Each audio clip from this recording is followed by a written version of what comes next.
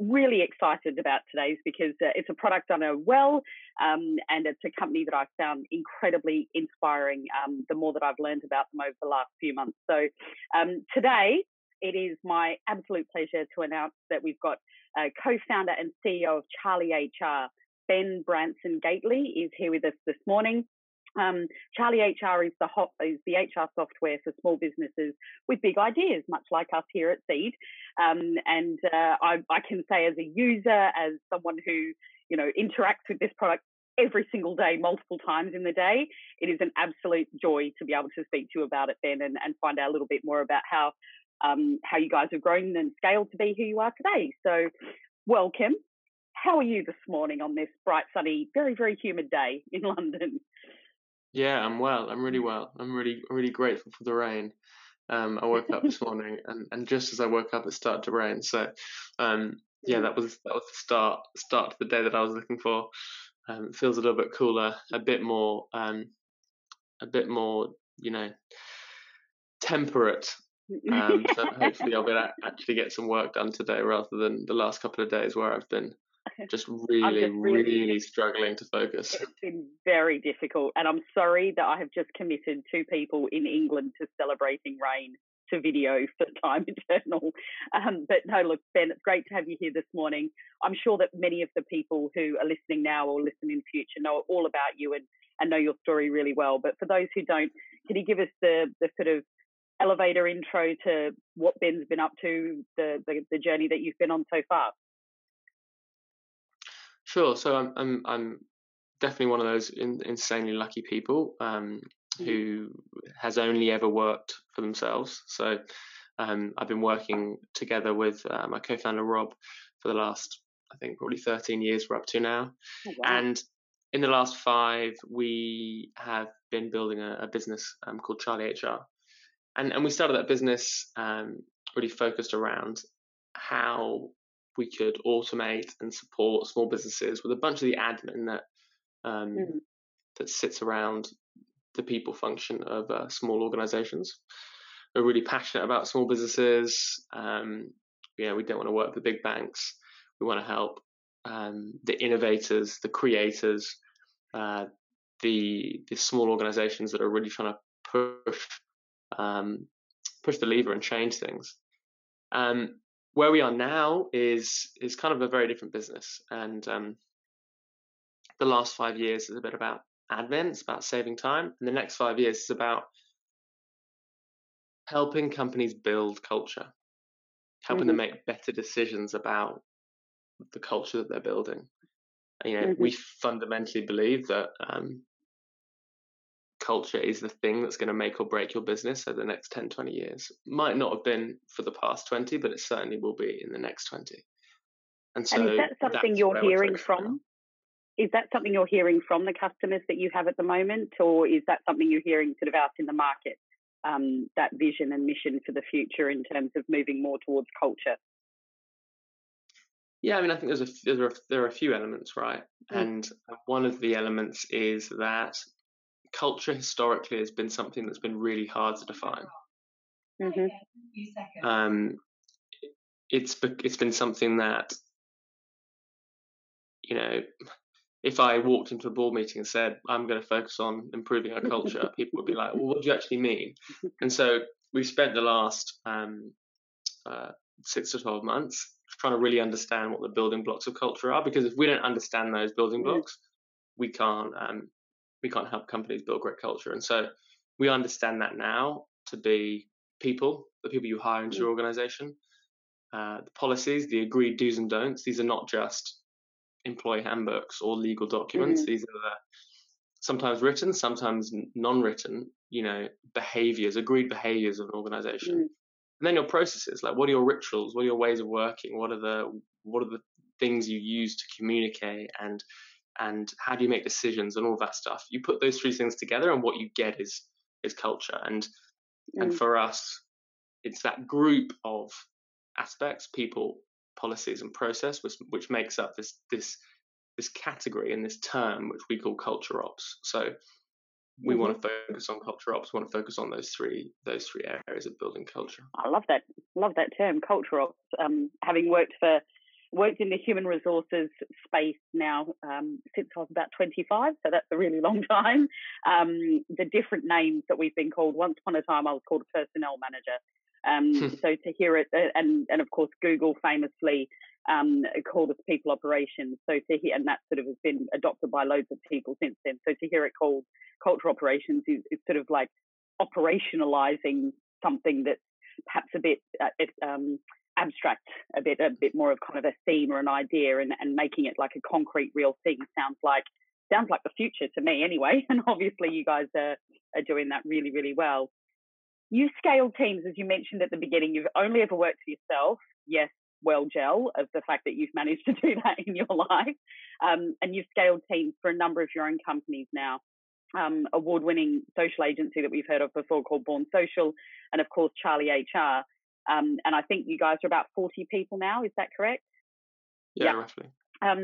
What have been some of the common challenges or common themes as you've scaled those two companies, and the pandemic aside, what have been some of the more recent challenges that you guys have been facing?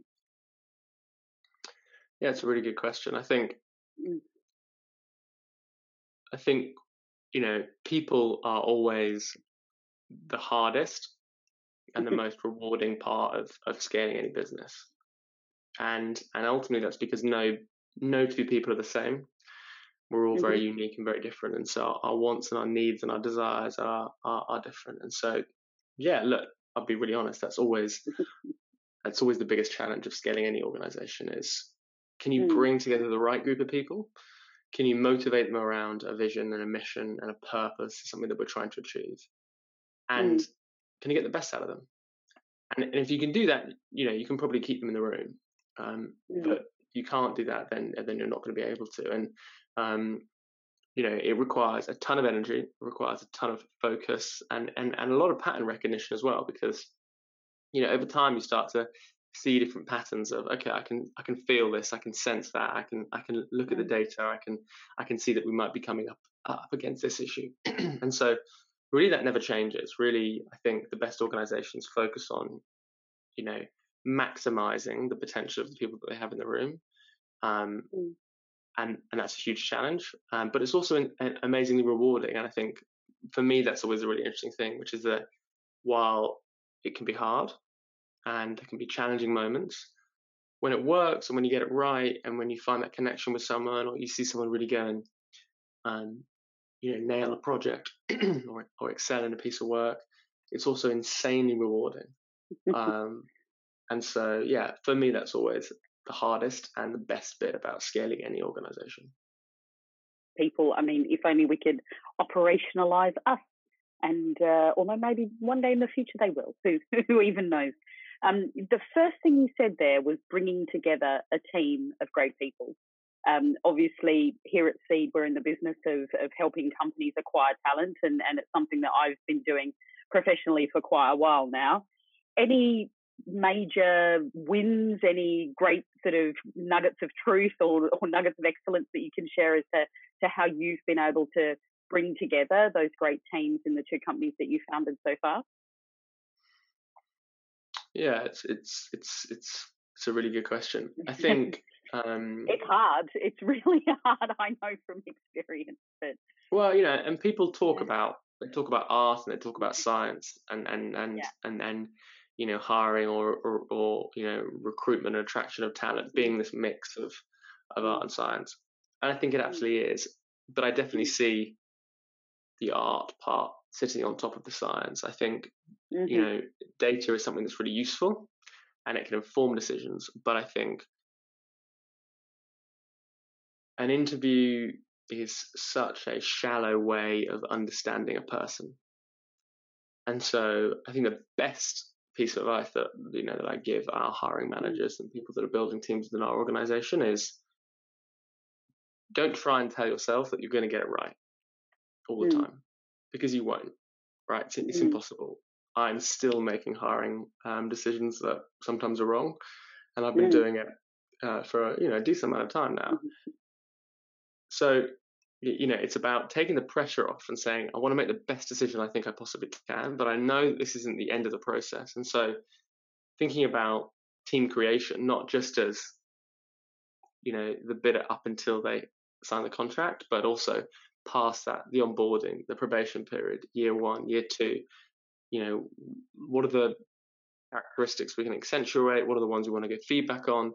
It's a continuous process. It doesn't stop once you've offered someone a job and they've signed a contract. And I think if you can bring that mentality to it, then I think you can be really successful.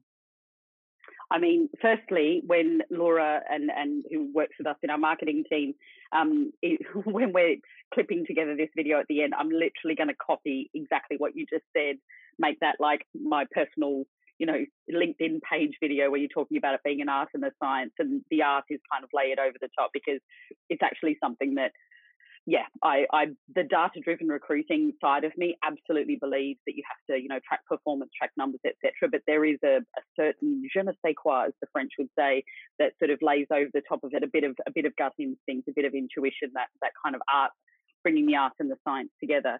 So it's wonderful to hear you say that. And again, as a user of Charlie HR every day, to hear you talking about the post-offer journey or the post-offer experience.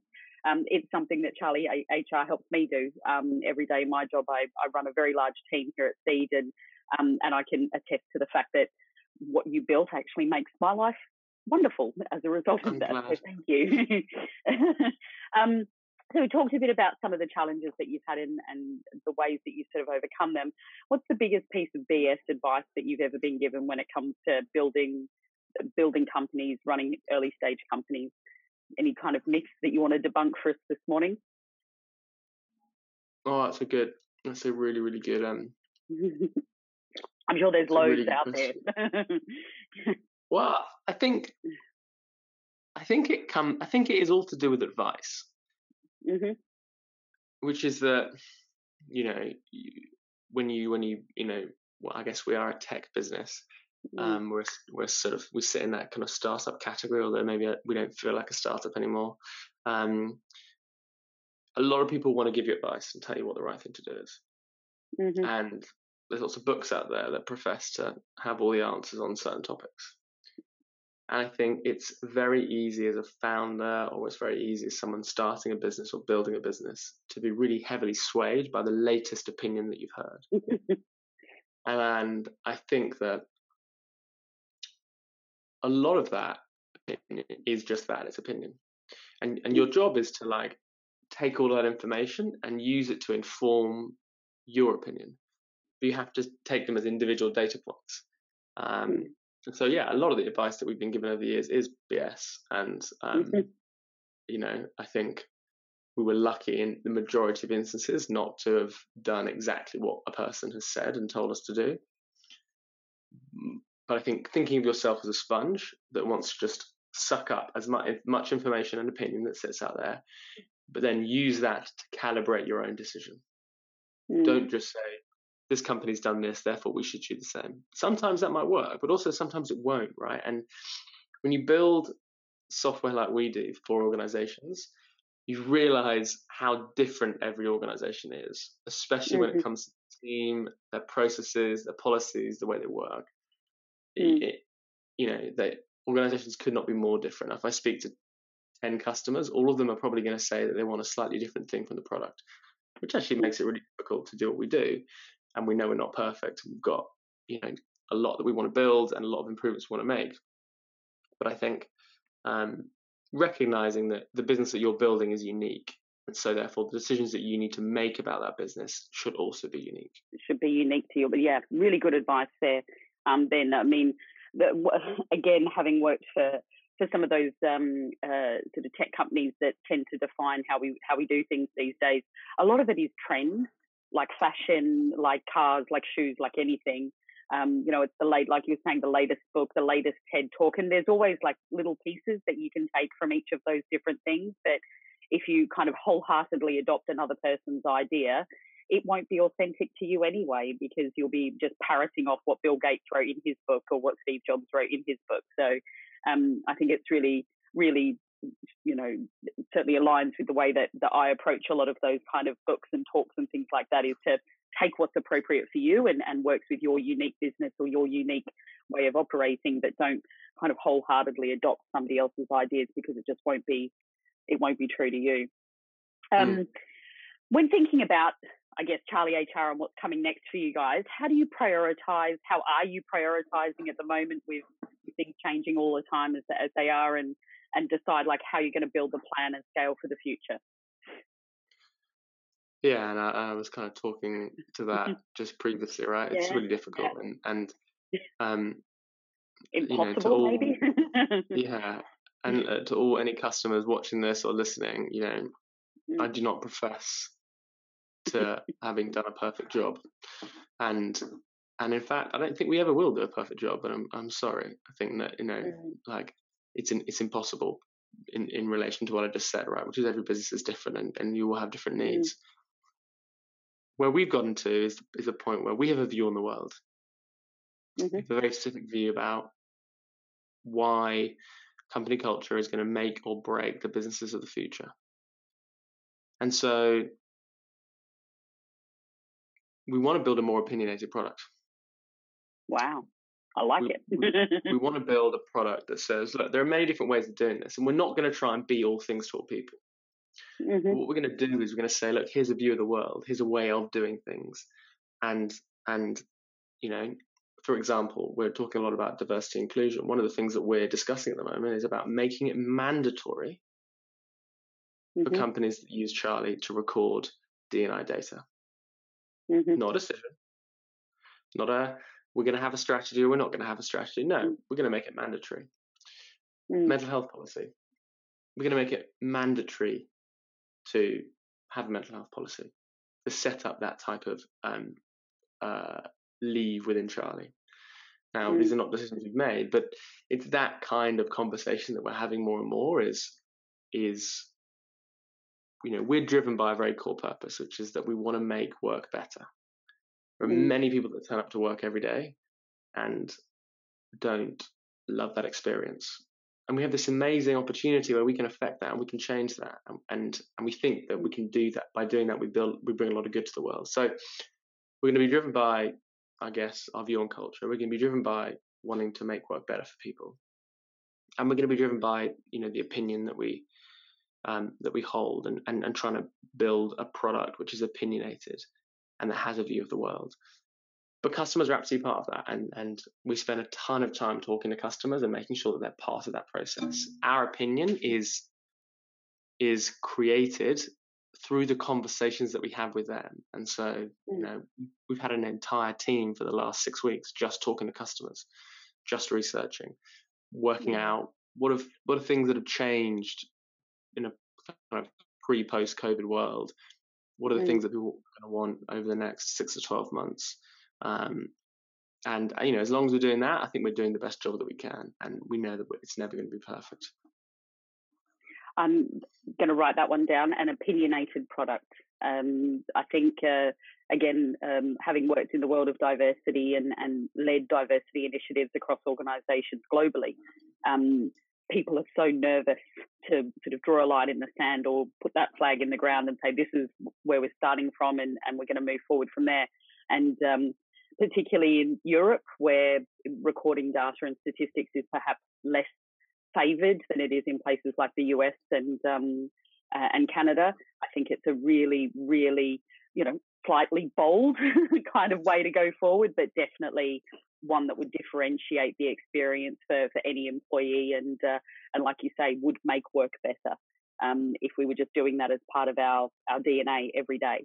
Is it horrible to say bravo to you for wanting to do that? Because I think that's brilliant, absolutely brilliant, very very bold, very opinionated, which is 2 words that people would often use to describe me. So at Charlie HR, you talk about defining high performance behaviours.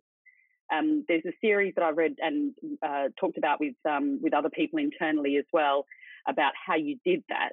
Can you tell us a bit about how you defined them and how you implemented those high performance behaviours at Charlie HR? Yeah. So sorry, well, I lost your audio there for a second, but Oh, the question. sorry. No, it's fine. The question was about implementing high performance behaviours at Charlie HR. Yes. Yeah. Yeah. So like a really interesting process for us, and I think from from our perspective, behaviours are so much more important than values. I think um, values can easily be this thing that sit on a wall, um, uh, in writing. Maybe they're on your staff handbook, but they can be really aloof. What do they actually mean? Like, what does integrity mean, for example? And for us, it was about going a level deeper and thinking about behaviors, because behaviors are actions and they're things that people can actually do. And so, um, defining those as a team is really, really important. But also knowing that they're going to change. So we're about to go through the process of probably redefining those behaviors, or adapting them, or maybe adding one and taking one away. Why are we doing that? Well, because the world's changed and the way we're working and the behaviors we need are probably different. And so we need to model that, right? Companies, and again, those behaviors are a big part of what I would say as policy, right? Because they're agreed do's and don'ts. Those behaviors are really going to impact the culture that you build. So they're a big sort of culture ops activity. And again, your culture is not going to sit still. It's going to evolve and adapt. And if it doesn't evolve and adapt, then yeah, you're gonna come up against some challenges. And so the policies and therefore the behaviors that you have also need to adapt. They also need to evolve. And that's what I would, I guess, urge businesses out there in saying that if you're not thinking about how these things are evolving over time as the world around you changes, then they're probably not going to be as fit for purpose as you thought they once were. I mean, we've seen so many companies evolving how they lead how they operate with their people over the last 5 months. We've been forced to make changes, and huge companies around the world are now adopting those changes long term. Obviously, the really well known one is Facebook offering the opportunity to everybody to work remotely for the future. And I think it's just a real shame that it took this situation to make that happen, because it stands to reason that people are going to be happier if, you and I were even talking just before about not having to commute in central London makes an enormous difference to your wellness, your mental well-being, your, calm, that your ability to therefore be engaged and contribute back to the business that you're working in. So I hope that's one of the behaviours that loads of places adopt for the future as well.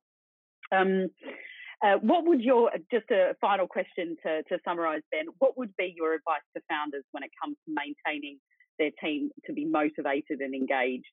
Any pearls of wisdom that you can share with us from your experiences having done that?